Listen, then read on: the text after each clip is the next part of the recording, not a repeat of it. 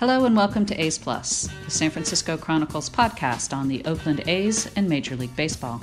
I'm your host, Chronicle A's beat writer Susan Slusser, and today we're joined by A's outfielder Boog Powell, who talks about his time with the Mariners last year, on his opening night triple, and on meeting his namesake, the original Boog Powell, last year. Former A's outfielder Nick Swisher stops by for the Player's Choice segment, and because he cannot be constrained to one topic, it's more of a free-flowing discussion, including what his wife, the actress Joanna Garcia, is currently up to. And as always, John Shea and I will talk about the most pertinent recent issues about the A's and the American League West, including a discussion on Shohei Ohtani's Major League debut against the A's.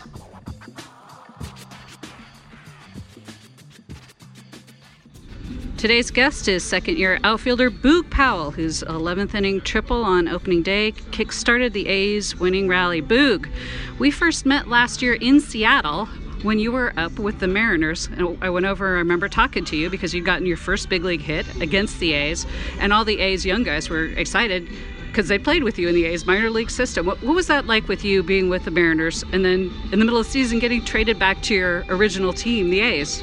Getting traded back was awesome. I loved Seattle. I loved coming up with them originally, but coming back over here and the vibe over here, knowing everybody, it felt like I was just coming home. What were the A's minor league? What was the system like for you and when you were in the A's minor league system? Everywhere I went. I played everywhere until Stockton, and enjoyed every bit of it. Rick McNante, Skip, he everybody calls him my dad. We're really close, and he actually texted me yesterday and told me to engage my lower half more on my swing.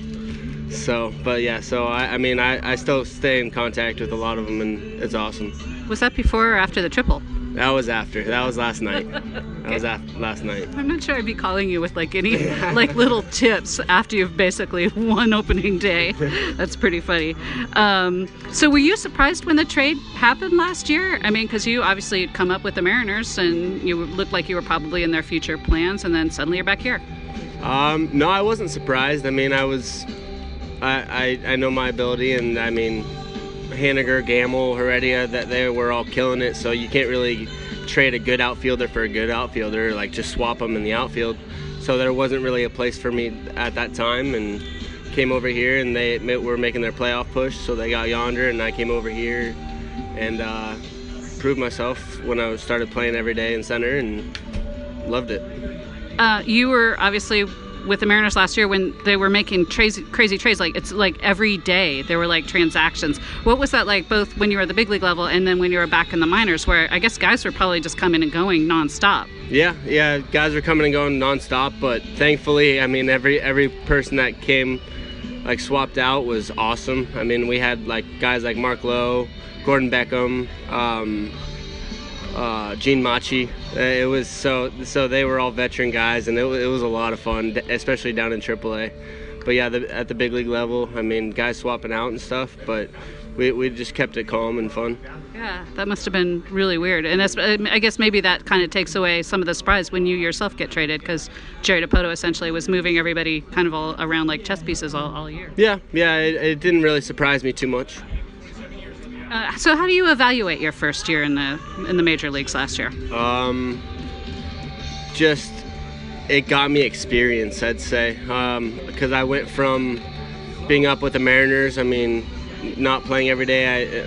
Nelson Cruz got hurt 3 times, and I DH'd a couple times, and I sat up there for I think 22 games. I didn't get a start, and just learning how to do all that. And because I already knew how to play every day, because I've played every day in the minor leagues, and then coming over here and then being able to play every day, so I got to be able to experience every little part of it, and that's what I would talk to a lot of the veteran guys about, how to handle the starting role and the backup role and all that stuff. So it was just an experience and learning and everything, and then now I have all that experience. I feel like I have it all. And so it's just, I can go out there and just be myself. Who over there did you learn the most from? Did you pick guys' brains? Who did you kind of like look at and try to maybe pick up some things from? Nelson Cruz. Yeah, I mean, we're obviously completely different hitters and players and everything, but he's just so smart and just loves to just talk baseball. And I mean, if with every little thing I did, he would just come up to me, and he would never try to change anything with me. He would just try to help me and just try to stay positive with me, and anything I needed, he would be there for me. So it was just, and especially having a guy like him do that for me, it just meant a lot. Does that especially help you in things like thinking your way through an at-bat? Because, you know, as we talked about a little bit after opening day, you had, I think, saw 21 pitches in your previous 2 at-bats before the triple. Mm-hmm. I mean, you're having nice, long at-bats. Mm-hmm. So does talking to a guy like that who takes great at-bats, does that kind of help you in your process when you're in the middle of a long at-bat? Oh, yeah. Yeah, I mean, it definitely, and he always stays calm, and that's what I mean. I tried something new this year, and I just look up for a little bit and just try to stay calm and just remember what I'm trying to do and just stay through my process. And it's been working out for me. When do you do that? When do you kind of look up and take a little moment? Just when I'm grinding out the at-bats especially, or I take a good swing and I foul it off or something, and I think like, oh man, I should have hit that, and then I just like get all amped up, and I just look up.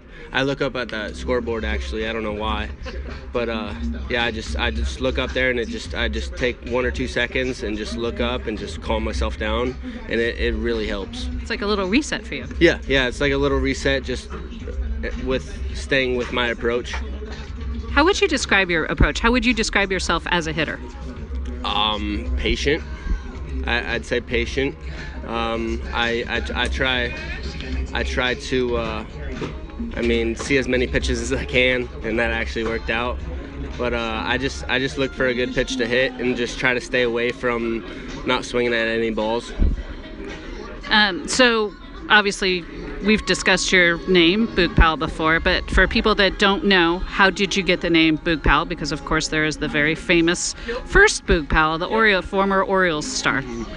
So they called my grandpa Herschel, they called my dad Mac, and I needed a nickname, so I went by Little Mac as a kid, and then my dad started calling me Boog, and then my parents did, and then my dad coached me in baseball, so all my baseball friends started calling me Boog, and then it just slowly escalated because I went to school with my baseball friends, so then my classmates would call me Boog, and then by junior year of high school, I think everybody was calling me Boog. There was no more Mac.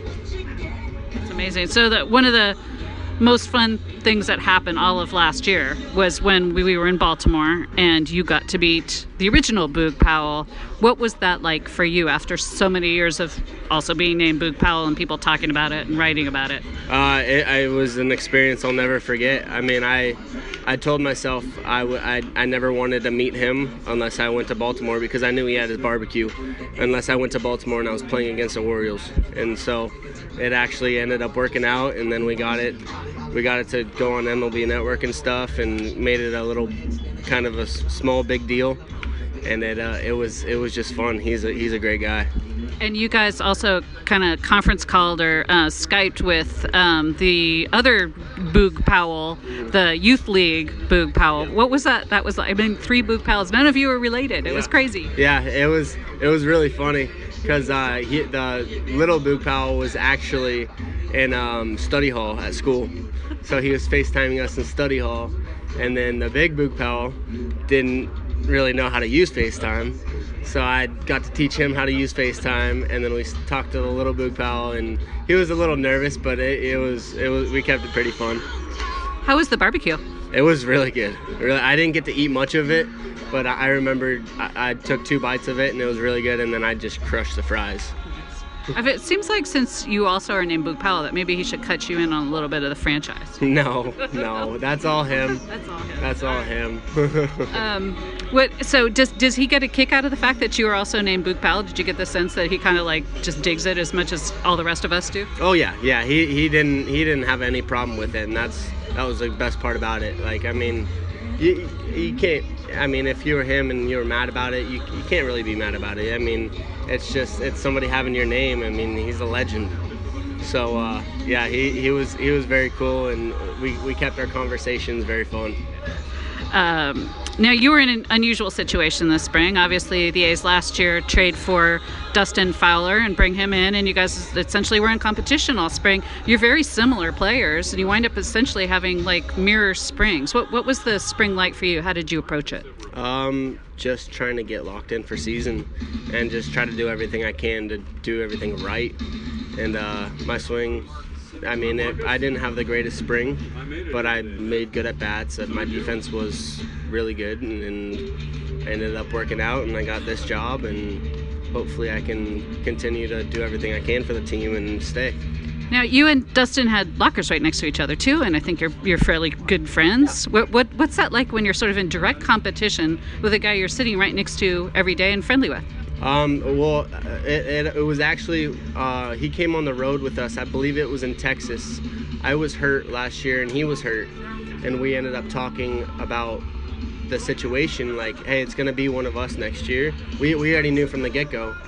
And like I told him, I was like, I don't want like any hostility. Like I want to keep it fun. Like, and that's how it was. I mean, seriously, when we were out here for the Baybird series, we were going to get breakfast every morning together. Like, I mean, we kept it really fun, and we were very open talking about it and everything. So it was like, yeah, we knew we were in the competition, but we weren't trying to make the other person, like, we didn't wish the worst for the other person. We both wanted each other to do good.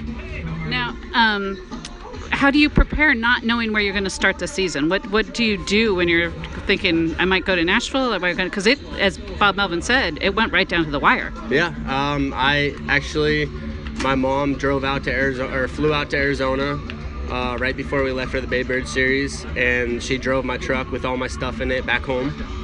And then she was just waiting on the call to see where I was going to go. And if I was going to go to Nashville, then I would have flown home and then drove to Nashville.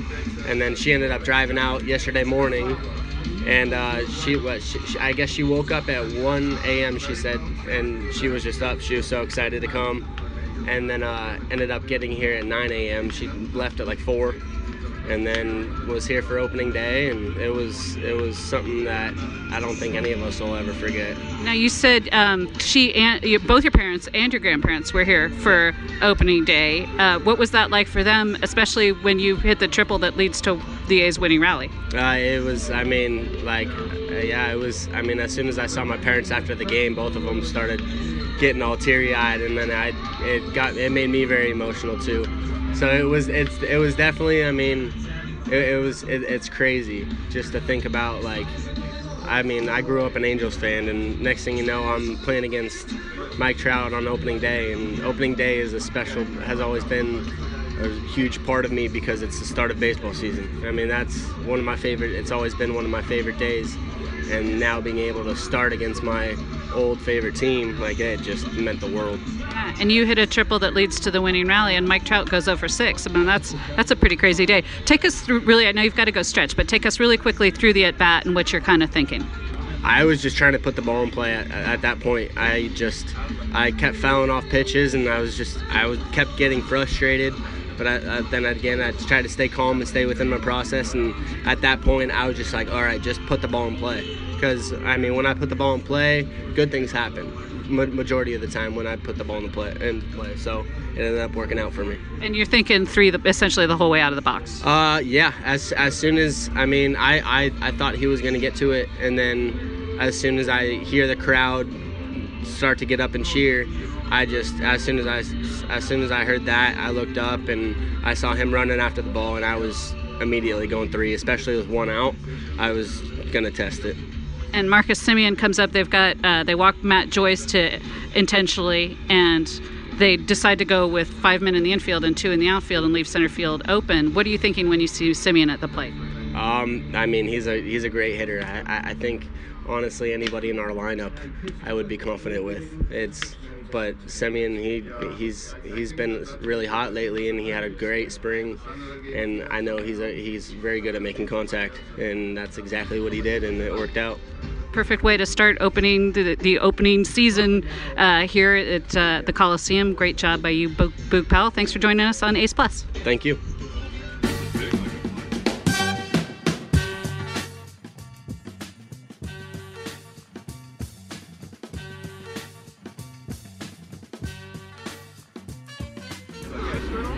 We welcome Nick Swisher to the A's Plus podcast, a blast of the past. Top 50. Your top 50 Wow. A's player. This is pretty Can you delightful. believe that? What an honor. It's just nice to see you, Nick. Whatever it takes to get you back. Even though Nick Swisher cut his hair, which is sort of I know. It's the second time I've done it on this field almost. Yeah, please don't. Yeah, the first time at least it went for a good cause. Yes, totally. Yeah. But I don't know. I think for all of us now, I mean, you're looking around right here. I mean, we got Chavez, we got Hattie, we got Mark Ellis, we got Zito, Motor, Huddy. I mean, like, this is amazing. Like, to be able to come back here for Oakland to bring us all back. I mean, this is what good organizations do. They bring back their players. So for all of us to have the opportunity to come here and to be part of this, I mean, maybe it might be the same for me as it is for a lot of these guys. This is where it all started. And to have the opportunity to come here, I mean, Billy gave me my shot. So to be able to come back and enjoy this moment, and hopefully tonight is amazing. I mean, Oakland's 1-0 right now, so we're feeling really good. So just to be able to be back and to experience this and to see everybody that we haven't seen in so long, this is awesome. You guys had such good teams when you were here, particularly, obviously, we all remember that 2006 team. Yes. What are your memories of that team? I think just a lot of fun, just the guys more than anything. I think, you know, now that it's all over, you kind of look back, those are the things that you miss the most, is not only playing the game, but just like the road trips, or like, you know, just hanging with the guys, maybe the plane flights, things like that, because you develop such camaraderie with these guys over such a short amount of time. And for myself, it's like you want to go back and do all that over, but like I said, when the dream's over, it's over. So to be able to come back and enjoy this at least one more time, I mean, this is something that none of us would miss this. Now, tell me a little bit about what you're doing. You've obviously got a little TV experience now. You've been working for Fox, right? And it sounds like you also got a little bit of a front office job going. I mean, you know, I've learned this game from a player standpoint. You know, last year and this year working for Fox, I've learned it from the media side. I mean, I'm trying to get as good as you. I'm learning, but to be able to have the opportunity to learn the game from the front office side as well, being, you know, Brian Cashman's assistant, special assistant to with the New York Yankees, it's an honor for me. I mean, like, I can't get this game out of me. I love it. I love being around it. I love trying to help people because I think for myself, it took a village to get me to where I wanted to be. So I feel that it's my duty and my obligation to give back, because, you know, they say it takes 10,000 hours and you master something. So I don't know if a 250 career batting average masters something, but I've definitely put the 10,000 hours in. So for me, just to be able to enjoy all of this at this early phase in my life, because in baseball world I'm old, but in life I'm a little puppy dog, so I'm still learning so many things, just trying to have as much fun as I can every day with my family and my little baby girls. I mean, you know, my wife, she's off doing her thing, kicking ass, and I'm just trying to follow suit. Well, you are on the Player's Choice segment, and that's what I wanted to ask you about. Your wife, Joanna Garcia, is obviously a very well-known actress. I've loved her work. What is she doing now? What are you interested in that she's been up to? Well, I think the biggest thing now is, like, you know, I'm pretty much Mr. Mom, and you know, Joe just finished filming up Kevin Probably Saves the World on ABC, which was an unbelievable show. I mean, you've seen it.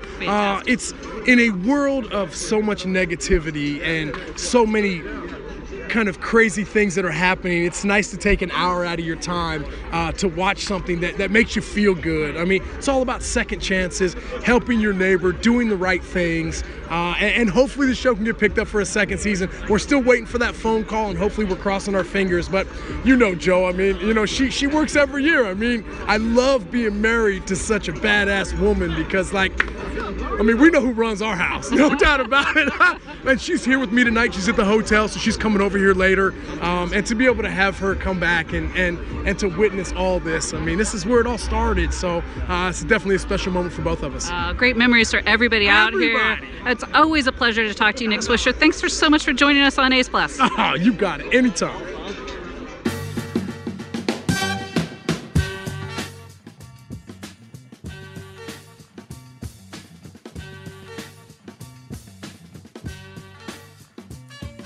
John Shea, in for Shea Plus. And of course, the big news was the start of the regular season. And for the A's, that meant seeing Shohei Ohtani up close and personal in his Major League debut, both as a hitter and as a pitcher.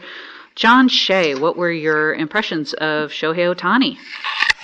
Well, boy, I'd love to fast forward a year or so and see what these stats are over 6 months, because as a pitcher, he looked dynamite. As a hitter, we'll see, because 1 hit in 5 at-bats, sharp grounder through the right side, and he's only a part-time hitter. He doesn't have the opportunity to perfect his craft as a full-time hitter. In other words, daily BP, daily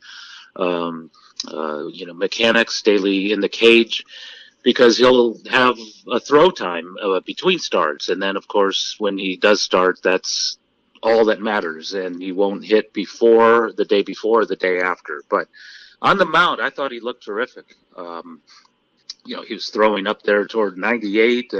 He was throwing splits. He was throwing sliders. He had a few curves, kept them guessing that way. And I think we could see how good he was based on what the hitters were doing. They struck out 6 times, all swinging.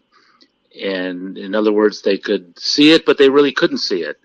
The guy was throwing 98, and you were thinking his mechanics and his delivery were so free and easy that you were thinking, well, this is 92. But suddenly it's by you at 98, and that's a big difference. And some of these batters were thinking, I guess they were either guessing wrong or they just couldn't keep up with what he was throwing. The splitter was diving, the slider was hard to hit, everything was low, they were waving at it. And in the end, he gave up 3 runs all on 1 swing by Chapman. In fact, all the hits he allowed were in that 1 inning, single home run. And otherwise, he threw hitless ball over the other 5 innings, and he retired, 14 out of 15 after the home run. And so it's pretty impressive. You look at the line, it's 6 innings, 3 runs, but really that was all 1 swing. And otherwise, I think he was fantastic. So I want to see him over the course of 2 months, 3 months, 6 months, and determine how good this guy really is, because his stuff was electric, and all the A's hitters said so. Yeah, it's interesting because they kind of hit him during the spring. He had only limited time, and he didn't look that good, certainly from a pitching standpoint, from what he did during the spring. So I think, obviously, after 1 start, nobody really knows what to make of him, but my goodness, it looks like the Angels might have a very cost-effective and potentially big weapon there. And that's the thing. And you know what? Nobody really talked about the fact that, you remember in the off season, he let everybody kind of pursue him, and then he narrowed it down to 7 finalists, including every West Coast team except 1, the A's. It was Seattle, it was San Francisco, it was Anaheim, it was LA, it was San Diego, everyone but the A's. So Scott Osler, in the post-game news conference Sunday, says, raises his hand, excuse me, why didn't you include the A's on your list of 7 finalists? You included every other West Coast team. And then went through his interpreter, and then the answer was, I don't want to talk about that right now. Well, I think he's always going to have a soft spot in Oakland in his heart in some ways after making that kind of spectacular debut there. But, 2 of them. He could be a thorn in the A's side for some time if they don't figure it out. Now, the A's offense, we spoke last year, and certainly Bob Melvin has discussed it quite often. The A's relied so much on the home run. 45%, I think, of their runs last year scored on homers. And so far, that's what it's looking like this season. Do they need to diversify their offense? What needs to happen here? Absolutely. Home runs and strikeouts got them into last place last year. They need to get guys on, get them over, and get them in. Whether it's a sacrifice fly, hitting behind the runner, all those old-fashioned things you do to win ball games, the little things. And that's the only way they can do this. They've got to manufacture runs, and Melvin spoke about it at the end of last year. It's great to have the home runs, great to score these runs, but we got to figure out ways to do it otherwise. And the opener was nice because 2 swings overcame a 4-0 deficit, and the A's won that opener, but they haven't won since the 3 games in Anaheim against Anaheim. I'm talking about, but that's the key, I think. But I think you'll see much more well-rounded offense this year with Chapman and Olsen developing on an everyday basis, because last year there was only a smaller sample size, a great sample size. But I think now that they have the comfort of knowing they're going to be in the lineup every day over 6 months, I think you're going to see the on-base percentages come up a little bit. And I think Davis, who hit well in that opening series, is going to keep hitting. So that 3-4-5, 3-4-5-6, if the top guys can get on base, I think you're going to see some better overall offensive production. We spoke last week, and we've spoken often, in fact, about the A's thin rotation, guys going down left and right. And when we spoke a week ago, it was certainly apparent to me that the A's were not addressing what might be a significant elbow injury to A.J. Puck. Nobody was talking about it. It was very hush-hush. So there were a lot of worries, and it, of course, came to be that he now needs Tommy John surgery, their top pitching prospect and a guy we thought was going to contribute this year. Do the A's need to go out and get another starting pitcher? How quickly do they need to get Trevor Cahill and Brett Anderson up? How much of a concern is the A's rotation in your mind at this point, John? Well, even when they do, or if they do, bring in Cahill and Anderson at the big league level, who knows whether they'll be anywhere close to what they were in their prime when they went deep into games. That's what they would need, because the rotation as is, Manaea had a fantastic start in the second game, very good. Got the loss because there just wasn't much help. Mengden had winnable stuff in the third game. His defense failed him. Gossett was iffy in that fourth game. Graveman in the opener kind of struggled, gave up too many runs in a short stint, and the offense really bailed him out, and the bullpen. So the defense is pretty shoddy in that first series. I think it's going to be better. I think it's a good bullpen. I think it's a very good lineup. But it's do or die with this rotation. And you're right about Puck. It would have been fantastic, shot in the arm in May or June. Maybe that's not a good term, shot in the arm, because that's why he's out for a year, the Tommy John surgery. So to depend on Cahill and Anderson, it's nice, but I don't see him really going out and getting somebody, because it's not like they figure on contending anyway. It's more about developing these young arms. And so we're going to see some growing pains. Yeah, there's no doubt about it. And you alluded to the poor defense over the weekend, which was surprising, because I think there's really no doubt in people's minds that the A's defense will be much improved this year. The fact to me that it was essentially all in the outfield is almost encouraging, because I can't imagine the A's are going to continue this trend of poor outfield play. Their outfielders are much better than. But I know you spoke to Chris Davis at length during the spring about his work in the outfield. Now that he moves to DH as sort of a more full-time role, how difficult is it for him in the outfield on those occasions when he was pressed into duty with Matt Joyce having rolled his ankle? Well, for the defense that he played last year, people would knock it. I do think his arm strength and aim is much better than it was. He worked on it a lot in spring training and worked on it in the offseason, as he said in interviews. But the fact is, he had a couple of balls that just popped out of his glove, and maybe he makes those catches last year. But there's so much focused on this guy going from left field 130, 140, 150 games to DH, and they were hoping, well, maybe a quarter, maybe even a fifth of his games now will be in left field. Well, in that first series, he had to play more than expected because Joyce was unable to play left field. So you're looking at him maybe being more exposed, but I think the problem here is that when you give him fewer reps in game situations, that's less chance for him to improve the craft and keep in a defensive rhythm. It's not just about offensive rhythm, it's about defensive rhythm, seeing the balls on a regular basis come off the bat. And it's a tough field to play, left field at the Coliseum. But anyway, it seems like this is something to overcome for Chris Davis, because with the fewer reps, it just might be tougher for him to keep up. We all know that he was fine chasing down the ball, but the issue was always the throws, which he improved on. So it's something to watch for sure. Yeah, and there were a few miscommunications, that's going to happen early in a season, especially with a few new outfielders like Biscotti. Boog Powell was kind of in a battle all spring for would he make the team, would he not make the team. I think that's going to come together. Now, we also mentioned Trevor Cahill, Brett Anderson. It's a running theme. Former A's, come playoff time, that seems like that's all anybody talks about is former A's. You had an interesting piece in the Sunday Chronicle about what former A's are up to now. What sort of jumps out to you from the guys around the league? Well, we just saw Yonder Alonso a year ago get his first All-Star appearance, and that's because of a killer first half in which he was just home run crazy. He never hit more than 9 in his life, and now all of a sudden he's on his way to 22 with the A's, 28 overall, including with Seattle. So he signs this nice contract with Cleveland to be the first baseman, a nice 2-year deal, and you kind of wonder, well, is he going to be the Alonso who was with the A's or the Alonso who didn't hit as well in the second half, including with Seattle? But sure enough, big day the other day, hits a grand slam and, back into the rhythm.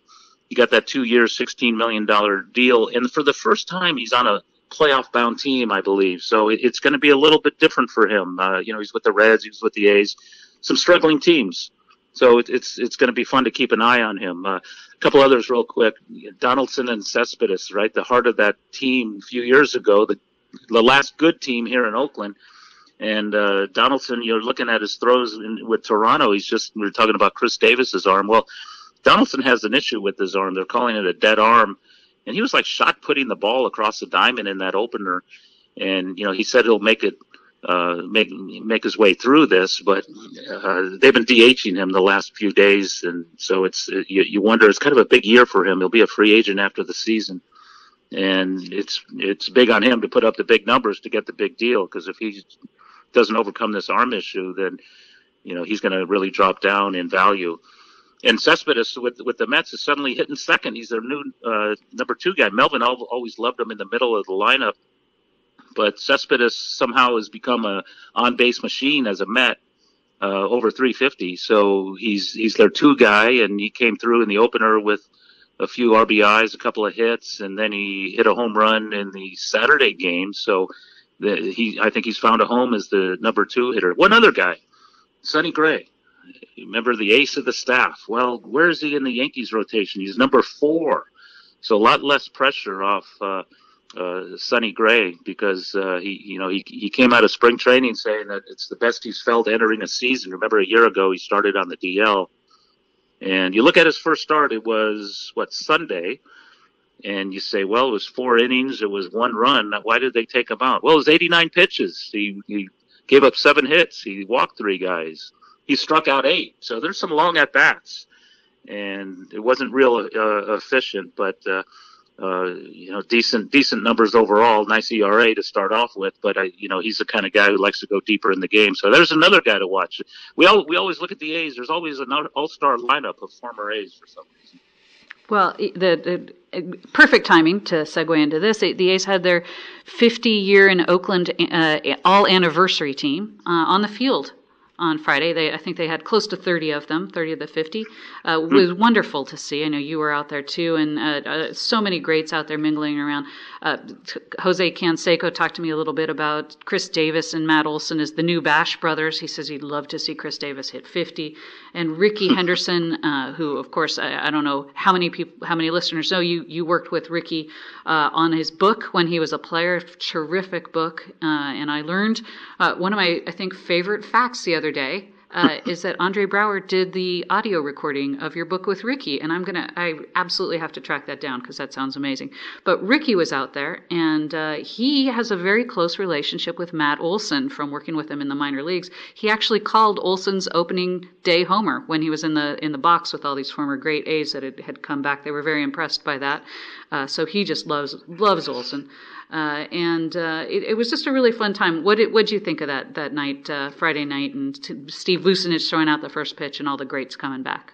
It was a lot of fun. The A's historically have not been big on nostalgia or putting together these killer reunions like the Giants have always done in the 90s and the 2000s, bringing back the old guys. But finally, the A's are getting a hang of this stuff, and the last couple they've had have been really good.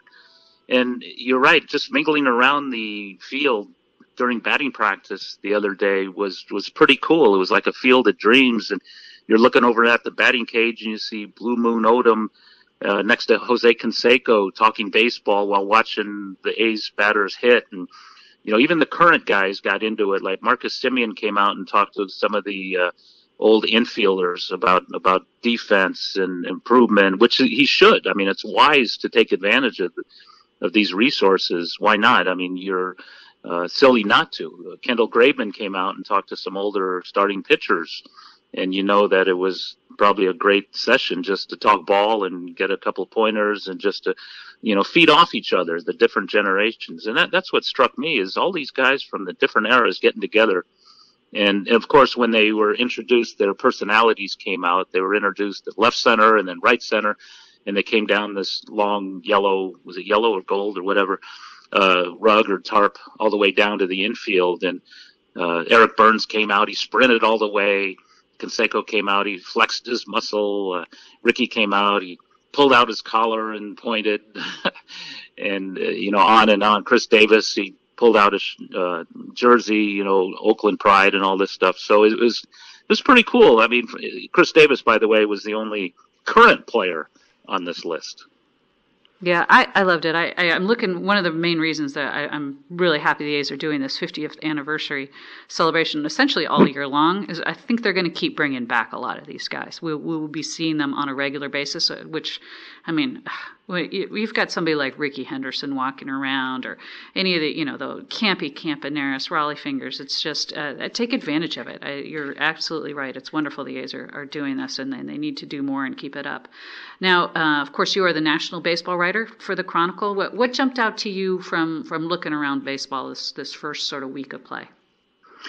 Well, the only undefeated teams with more than 3 games played, all in the National League, the Brewers, Pirates somehow, and Nationals, of course. We kind of expected it from the Nationals. Milwaukee's going to be a team to watch with that rebuilt outfield. Kane and Yelich both came out of the gate swinging well, red hot, and they had a great opening series. But I think the thing that caught my eye the most was these new rookie managers who are kind of throwing their weight around. We'll see how this works out. More and more we see guys without any experience getting the managers' jobs, and whether it works, who knows? But some pretty high-profile gigs, like in New York and Boston. Aaron Boone intentionally walked Donaldson. We talked about Donaldson's shoulder issue. He's not throwing well, so you walk him intentionally, load the bases. Justin Smoke hits a grand slam, leads Toronto over the Yankees. You question that, especially because it was pretty early in the game. Alex Cora in Boston, he got some criticism for not relying on his closer Kimbrel in that game to close it out. But most of all, I think in Philadelphia, you have Gabe Kapler, the ultimate numbers guy, right? In a front office full of numbers guys. I mean, that's the wave, right? But here's a guy who used 18 relievers in 3 games, and he's pulling his starters early. He's going to the bullpen. One time, there was nobody in the bullpen warm, and he still went to the bullpen to call a guy.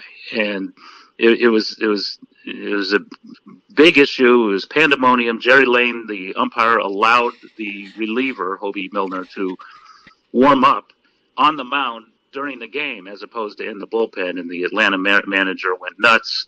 Brian Snitker got ejected, and it just came down to, wait a minute, you're a rookie manager and you're trying to outsmart yourself. I think we're going a little bit too far sometimes.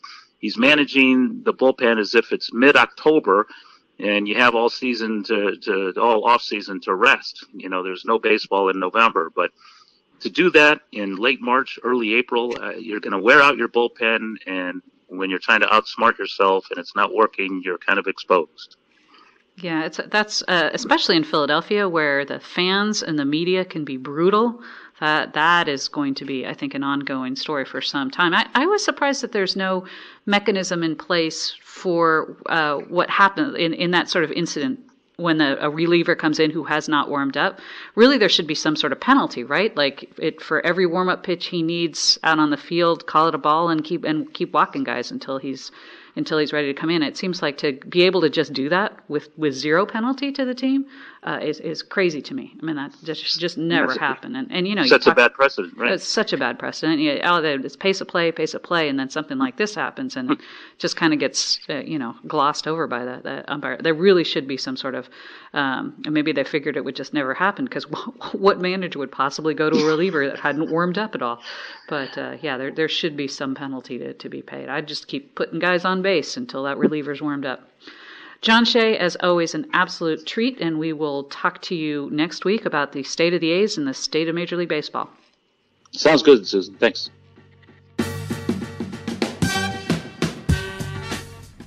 This show is part of the San Francisco Chronicle Podcast Network. Our theme music is The Third by Anatech, courtesy of the Free Music Archive. The show is produced by me and Fernando Diaz. For more A's coverage, you can follow me on Twitter @Susan Slusser. Check out all of our coverage at sfchronicle.com.